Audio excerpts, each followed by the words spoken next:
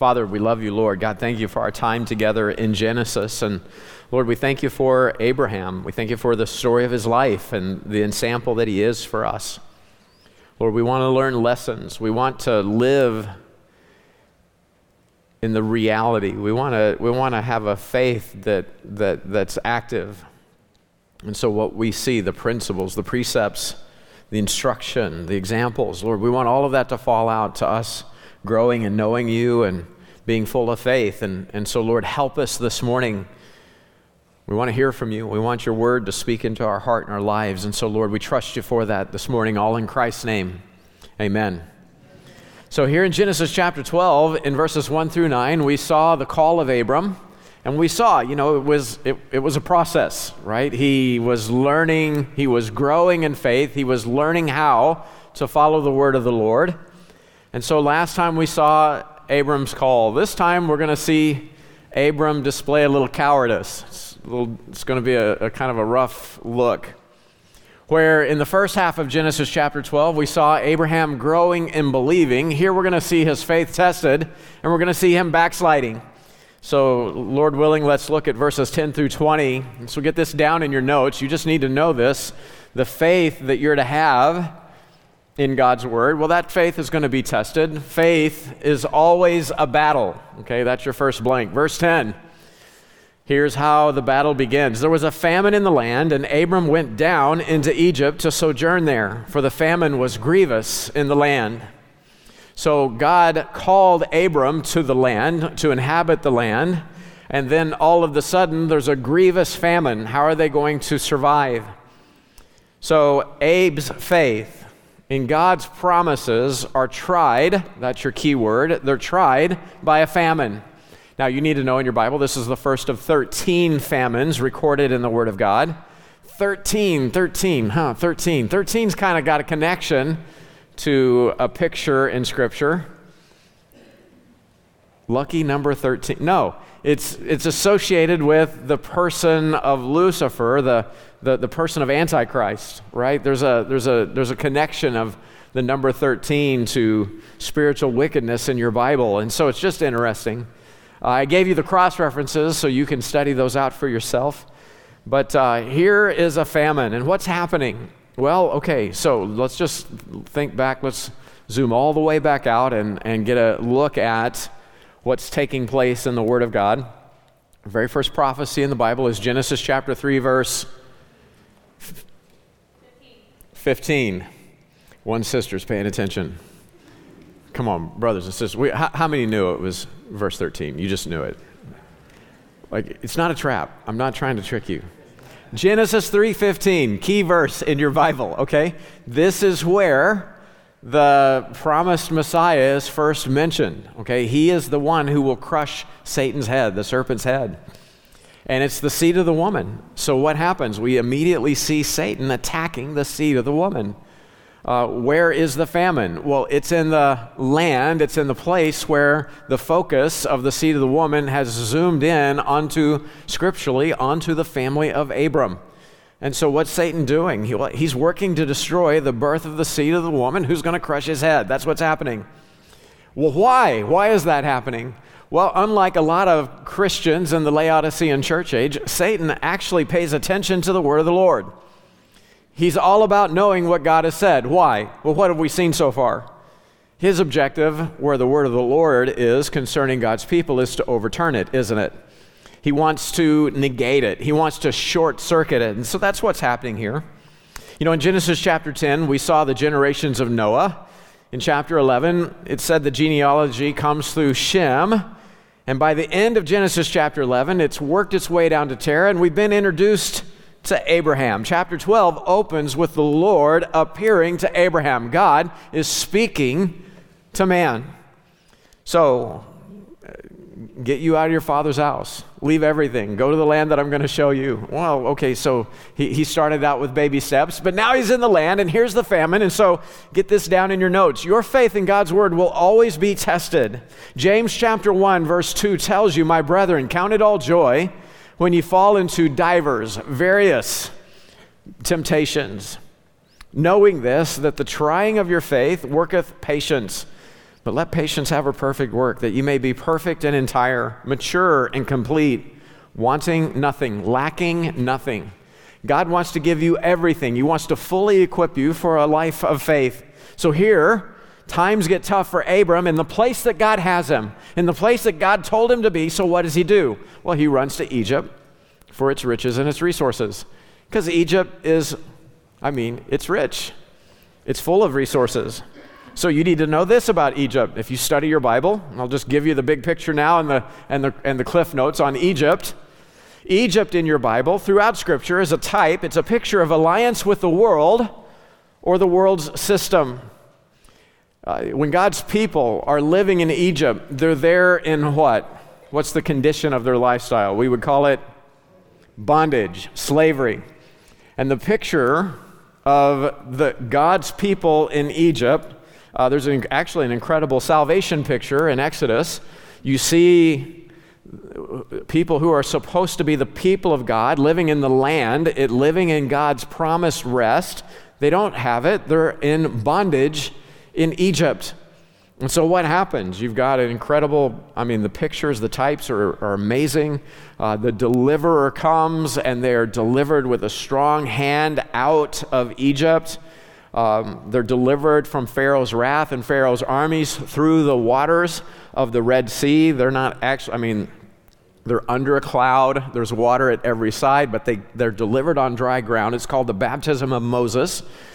What was deliverance for them was destruction for Pharaoh and his armies, and then they began what should have been a short journey to the promised land. It takes them 40 years, but it's an incredible picture of salvation. Delivered out of the bondage of Egypt. Well, that's the same thing's true for you and I. We were before Christ in the bondage of sin. Sin and its wages ruled over and was crushing our life. There was no life there, and then Jesus came and delivered us out of the bondage of sin with a very strong hand, and we were baptized into the person of Christ himself. How amazing it must have been to have been with Moses walking through the Red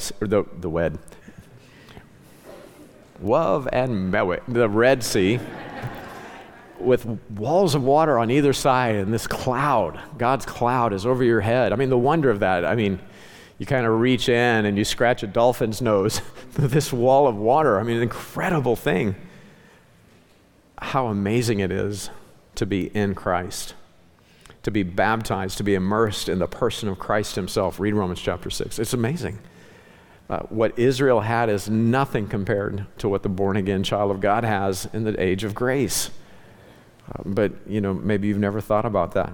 Egypt in your Bible is a type of this world, the world system. It shows life in bondage to sin. Isaiah 31 verse 1 gives you, this is just the cliff notes on Egypt. Woe to them that go down to Egypt for help and stay on horses and trust in chariots because they are many, and in horsemen because they are very strong. But look not unto the Holy One of Israel, neither seek the Lord. Woe to Abraham. What did God tell him? Live in the land, be in the land. This is the land that I've given you. Well, there's a famine here, and it's lush and rich in Egypt. Well, woe to you for thinking that that's going to be the answer to your problem instead of calling on the Lord. What happened, Abe, to just saying, God, you put me here. What, just to starve?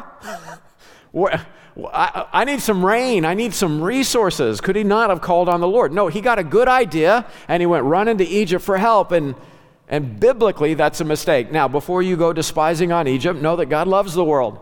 God so loved the world, he gave his only begotten Son, right? That whosoever believeth on him should not perish, but have everlasting life. Okay, so here it is.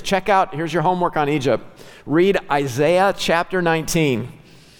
You don't get to despise Egypt. You don't get to despise Assyria. Just read Isaiah chapter 19. God is going to save them. It'll be a supernatural work that God does saving the nation of Egypt. But just know when you see them in your Bible, there is a connection to bondage of sin, trusting. It's a false trust, a false hope, and it's a lack of faith in God. So get this down in your notes. And we'll look at the map here in just a second, but the world is never a true friend or a true help. The world will always pull you down to its level. Notice where Egypt is on our map. Okay, so go ahead and bring up Egypt there. It's down, right? He has to go down from where he's at. Now, the scripture could have said over to Egypt, couldn't it?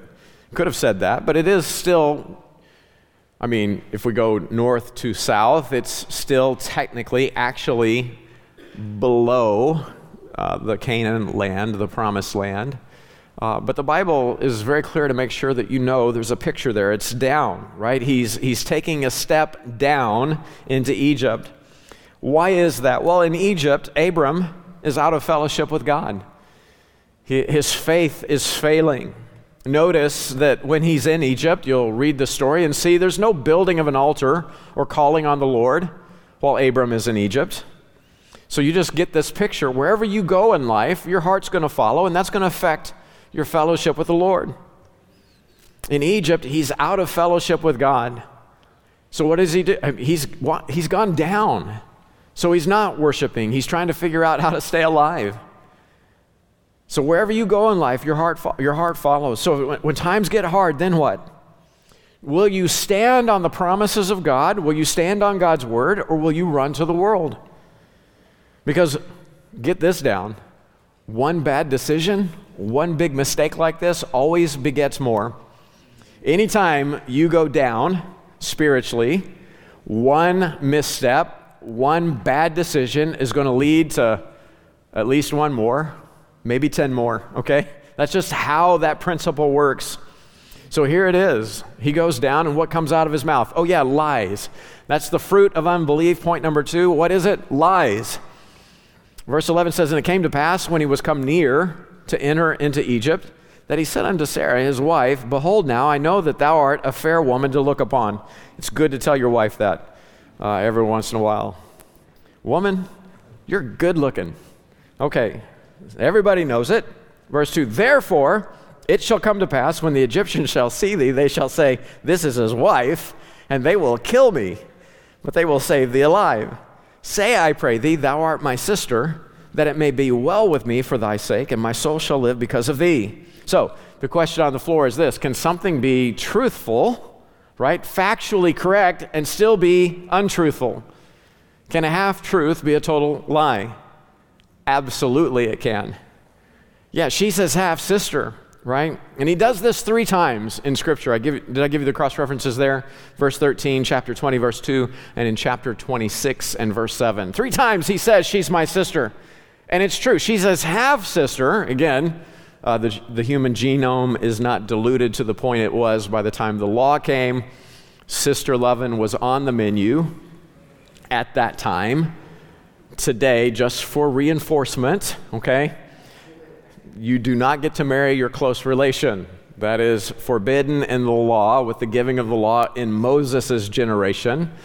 Your sister is... Okay, so, praise the Lord. So this plan that Abram comes up with, it's a premeditated lie. In Genesis chapter 20 and verse 13, "It came to pass, when God caused me to wander from my father's house, that I said unto her, This is the kindness which thou shalt show unto me. At every place whither we shall come, say of me, He is my brother." Okay, here's the problem. What did God say to him in Genesis chapter 12? He said that he and Sarah, right, that God would make of him a great nation. That means he and Sarah have to have a child. They got to make a great nation. Therefore, just do the spiritual, sanctified math. If God's going to make of us a great nation, that means we're bulletproof until the babies come. They haven't had a baby yet. Is everybody with me on that? That's logical, isn't it? You said you're going to make of us a great nation. Well, then, I know what at least the next 9 months include. That's me breathing, us living. Okay, so they can't die. They got to be together at least until the birth of Isaac. But they run into a hard time, and they go run into a lush, rich place because they are the supply. That is the answer, instead of getting on their knees before the Lord. And Christians do the same thing today. You come into a hard time, you come to a hard place, and then what do? Instead of calling on the name of the Lord, you're trying to wheel and deal and make something happen. You're applying for credit cards, you're trying to get credit. You're trying to get someone to give you a benefit that'll ease your pain in the moment, instead of getting a hold of God and saying, Lord, this famine, this grievous thing, this grievous trial in my life, what are you trying to show me? What are you trying to teach me? Lord, you are my supply. You are my life. You are my resource. Instead of seeking the Lord, seeking what His Word says over what you're facing, we run to horses and chariots. We run to what appears to be this lush, green, rich, fat resource in the world. It doesn't love us. It has the promise of blessing, but it ends up using all who follow its way. Got so many people who call themselves by the name of the Lord Jesus Christ, and they're married to the world.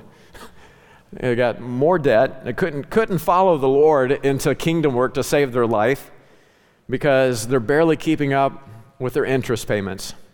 We're offering a financial class. Larry and Anita are going to be teaching finances at the end of this month. Man, praise the Lord. We need that. But here's the good news. We can be weak in faith, but God's still faithful to His own. We can be weak, but God doesn't negate His faithfulness. And it came to pass, verse 14, that when Abram was come into Egypt, that the Egyptians beheld a woman, that she was very fair. So Abram's not just dim of sight or something. She's a looker. The princes also of Pharaoh saw her and commended her before Pharaoh. And the woman was taken into Pharaoh's house. And he entreated Abram well for her sake. And he had sheep and oxen and he-asses and men servants, watch that, and maid servants, oh no, and she-asses and camels. Verse 17, and the Lord plagued Pharaoh and his house with great plagues because of Sarah, Abram's wife. So don't miss, there's an incredible picture here. This is an illustration of great tribulation. So when we get to Genesis chapter 22, we're going to find out unequivocally that Abraham is a picture, he's a type, his life picture is God the Father, who is willing to see the Son sacrificed. That's what we're going to see. That means Abraham is a type of God Himself.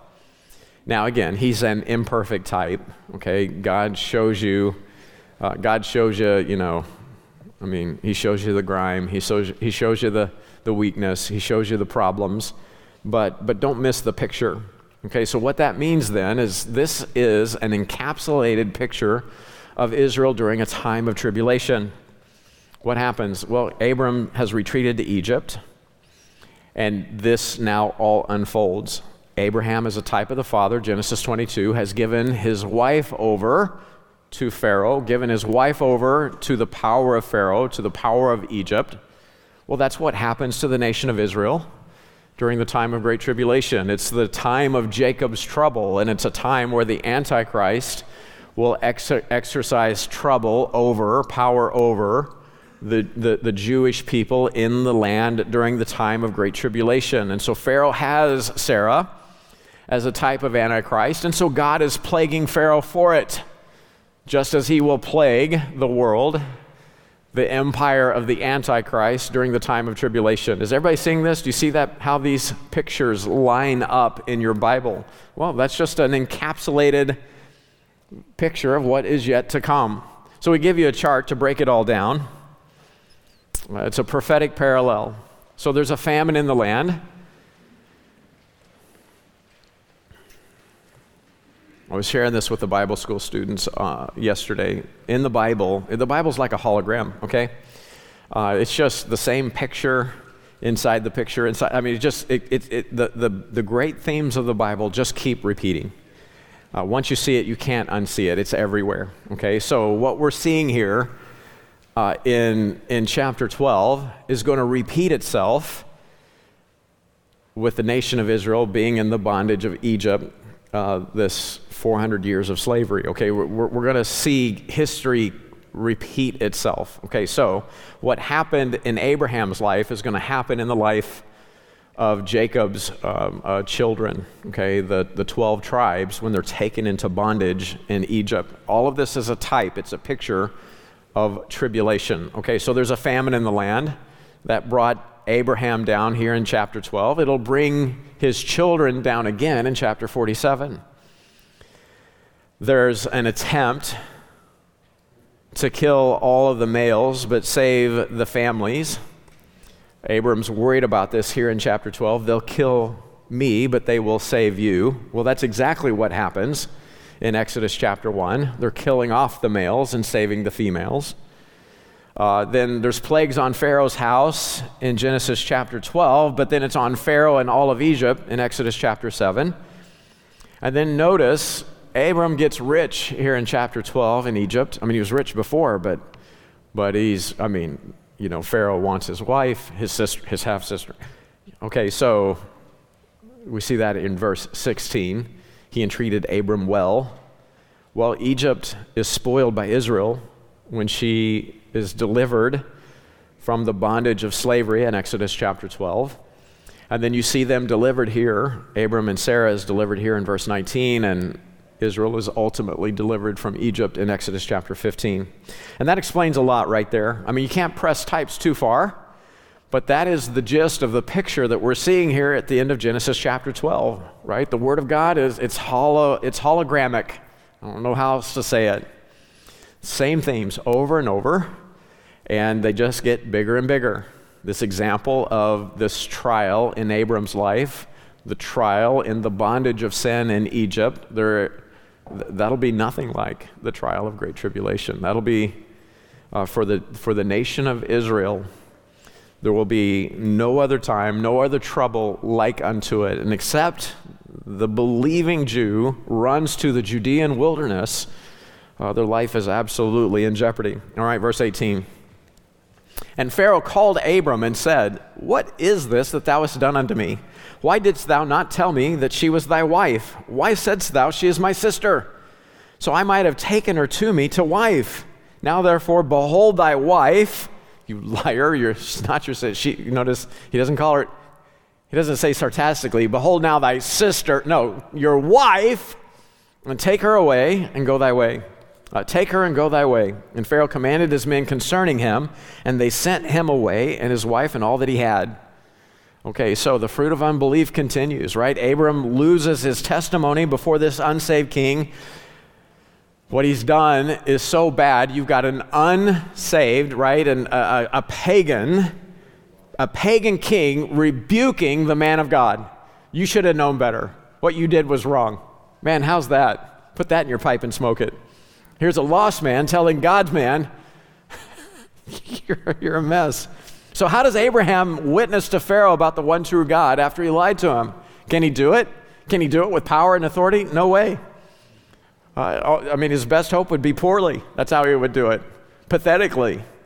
So his testimony before this man is wrecked. You know, in Egypt, now Abraham's gained men servants and maid servants. So he's got another member of the family, because this is the place in the text where Sarah would have picked up Hagar. That's where they would have gotten this Egyptian handmaid. You're not going to, at least in the text, you're not going to find it in another place. It could have happened in other places, but this is probably where it went down. And then that becomes a big problem in Genesis chapter 16, and we'll see that it opens them up, because now they've got these men servants and these maid servants. Now they're open to more bad ideas, more solution. Instead of just trusting God for his promises, more solutions to help God that come through the power of the flesh.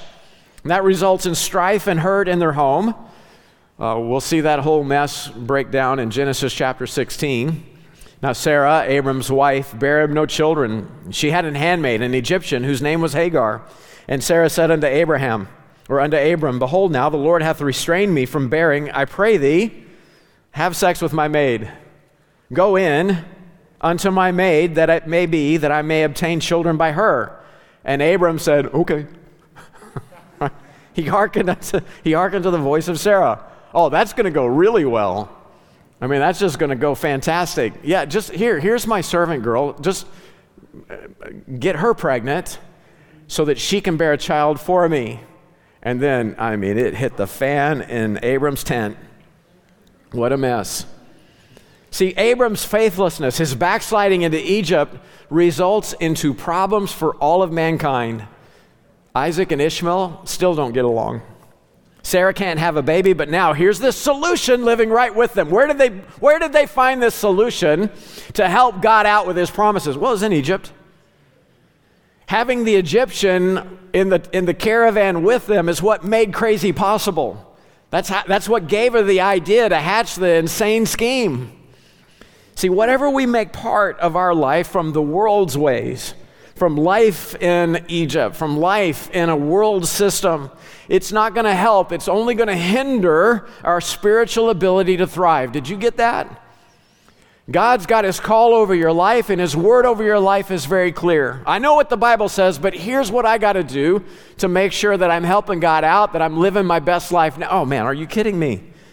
That's hindering your spiritual ability to thrive.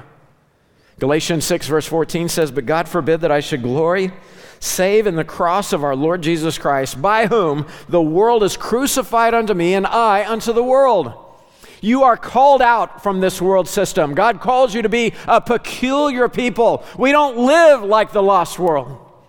We live according to the instruction set that God declared he instructed should be reality over our life. You say, well, I know what God's word says, but here's all my lack. Oh man, that's going to fire up your prayer life.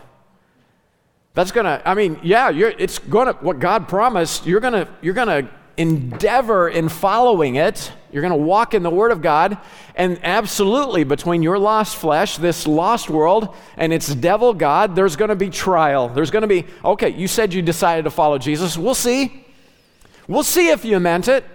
Or do you have better ideas? Do you have a better solution? The world basically, in your mind's got some things figured out where God's word falls short, and so you're going to go a way that's right in your own eyes, and you're going to be the exception. That's not going to lead to heartache, problems, despair, death. No, we're to be crucified to the world and the world to us. We don't despise the world. Man, God so loved the world, he gave his only begotten Son. We need to love the lost world. But man, that isn't our life. Sister, that isn't who we are anymore. We are not of the world. Abram's journey into Egypt has a bad influence, not just on Sarah, but also on Lot. Lot gets a taste for Egypt living in Egypt. In Genesis chapter 13, we're going to see Lot lift up his eyes and behold the plain of Jordan. And he sees that it was a well-watered, right? It was well-watered everywhere before the Lord destroyed Sodom and Gomorrah. Even as the garden of the Lord, like the land of Egypt. Do you see that?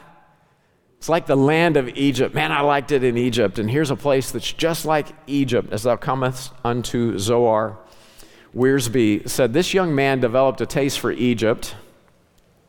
And though Abraham took Lot out of Egypt, he couldn't take Egypt out of Lot. Man, that's good. He couldn't get the world's ways out of his nephew. It was always tragic. It is always tragic when a mature believer leads a younger Christian astray. In 12:8, Lot shares Abram's tent and altar, but when Lot comes out of Egypt, he has only tents, no altar. You don't see Lot with an altar in Genesis chapter 13. No wonder Lot gravitates toward Sodom and ends up a moral and spiritual wreck. In Genesis 13:5, Lot has flocks, herds, and tents. He doesn't have an altar. So what's happening here? One bad decision leads to another. What's happening? You know, it's like, you remember the first time you sinned and you felt so horrible when whatever it was, maybe it was the first time you lied or the first time you thought that you were going to derive enjoyment from pornography or perversion or some such like. You remember that first time? Do you remember how it cut you in your heart, in your core? Your bowels hurt? Do you remember that? Or am I talking to a room full of psychopaths? Okay, do you remember that? How bad it hurt. And then, you were tempted again, and the hurt, you knew it was still there, but you told it to shut up because you were going to do what was right in your... what you used to cringe at the idea of, what you used to blush at the thought of, now it's no big deal. What happened? What happened to you? One excuse after another, one explanation after another. You just explain it away. The conscience that God placed in your heart, you muzzled it, you seared it, You shot it dead, whatever you did. I mean, what's happening? You're just weakening yourself to the resistance, or your resistance against sin. It just keeps being weakened and undermined. That's what happens with Abraham. One bad decision leads to another. In Egypt, notice, he's not worried about Sarah, he's worried about himself. He's more worried about himself than his wife, the one that he's supposed to be making a great and mighty nation with. The promises of God, he's jeopardizing them. What about the promised seed in Genesis 12:2? His plan almost lost him his wife.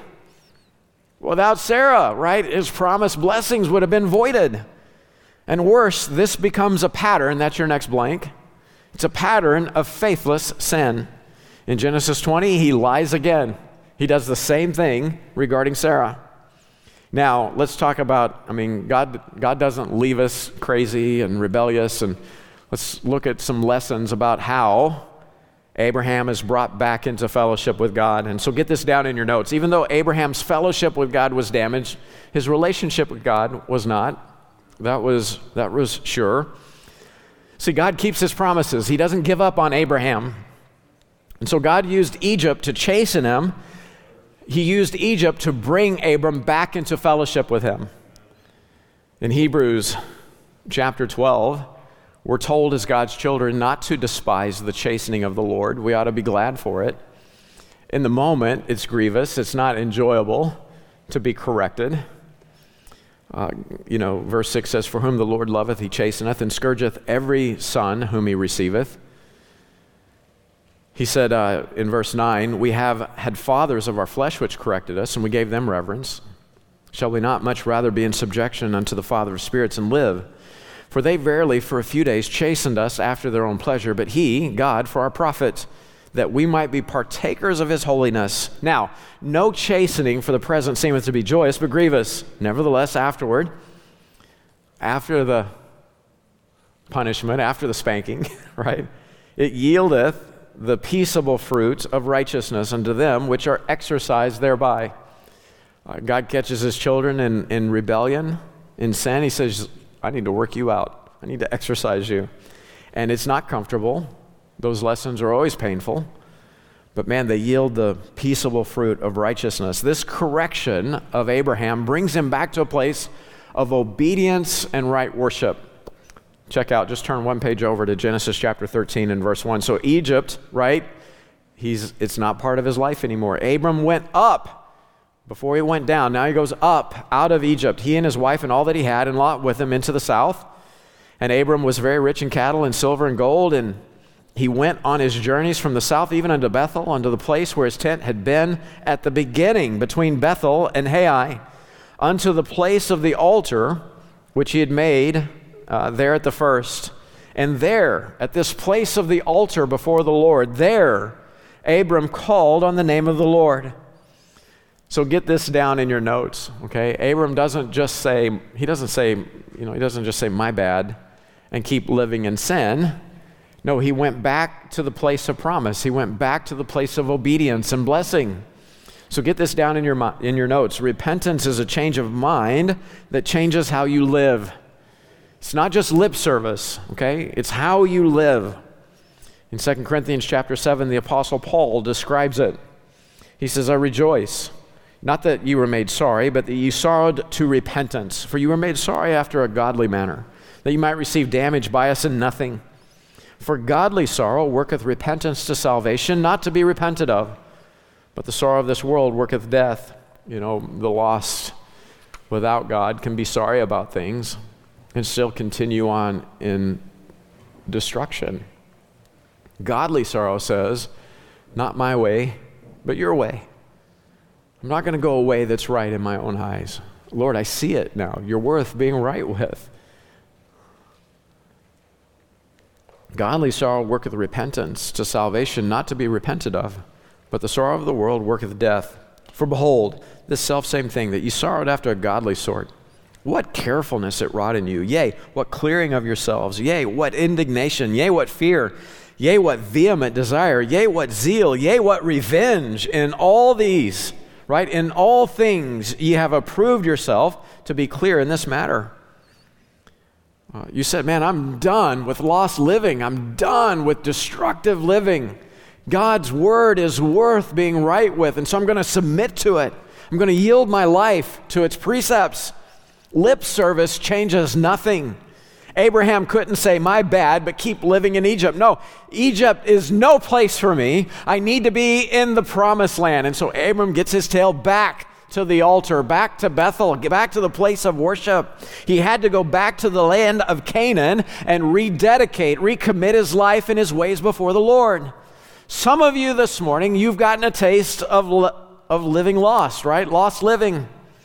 Come back, rededicate your life to Christ. Come back to the place of blessing. Get back to a place of submission to the Word of God so that you can be in the place where you've now got your worship relationship with God restored. You know, Abram, God still claimed him when he was in Egypt. His fellowship was messed up, but the relationship was sure. That's why God made sure he got a whipping in Egypt.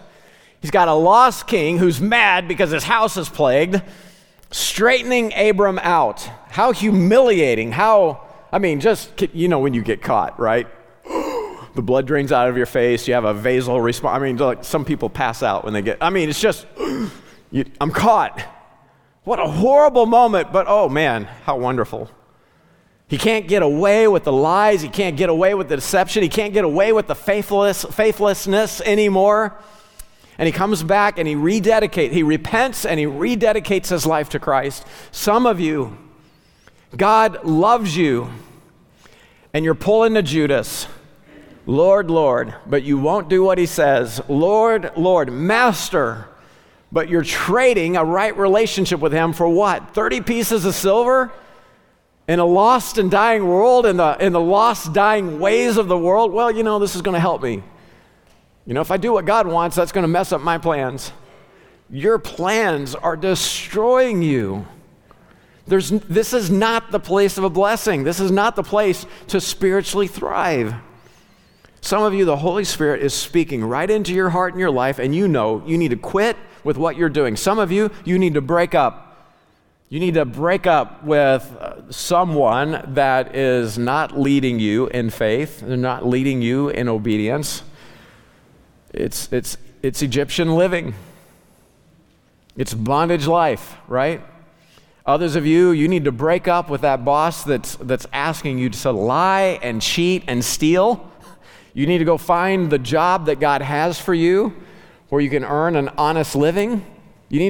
Some of you need to break up. Some of you need to break up with your smartphone because that is an aperture into hell itself, and you know it.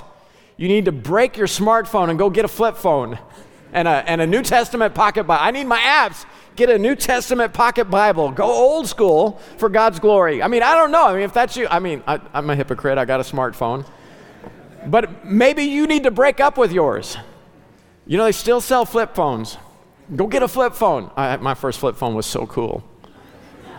It said Nextel right on it. Had a hip holster. Whip that out. Pop my flip phone up. You need to go back. Now, I grew up working the phone like this. Some of you have no idea what I'm talking about. But that's how I use the phone, okay? And so when I can have a phone on my hip, very cool. It would be cool. Some of you that would be cool. Some of you need to you need to take a baseball bat to your gaming system. You don't work out because you got to get to the next level of whatever dumb RPG game or what. I don't know, man. Some of you, I don't know. You whatever it is in this lost world that's keeping you from submitting to this book, growing in it, knowing it, submitting your life to it in obedience to God, you got to walk away. God's word, it's worth being right with. There is a pathway. There is a place of blessing. Stop with the excuses. Rededicate your life to Christ. Father, I come to you in Jesus' name, and Lord, how desperately we need you. We need to be right with you. Positionally, it's already done at the cross of Calvary. But Lord, how many of us say we're going to continue in sin that grace may abound? God forbid. Lord, you're worth being right with. What's true of us positionally ought to be true experientially. Lord, you're worth being right with. And so, Lord, for brothers and sisters where fellowship is broken, I pray that today would be the day of zealous, vehement, vengeful repentance. That brothers and sisters, that we'd approve ourselves to be clear in these matters. And then, Lord, if there's anyone here today that does not know you, that's just trapped in the bondage of sin, Lord, I pray that today that Jesus would be their Moses and that they'd be delivered at the cross of Calvary. Lord, that they be baptized through the precious blood of Jesus into the person of Christ himself. God, you love them and you want them. You want to deliver them from the bondage of sin. You want to deliver them from a path that leads to death, destruction, and hell. And so, God, please have your way with every heart, I beg in Christ's name. Amen.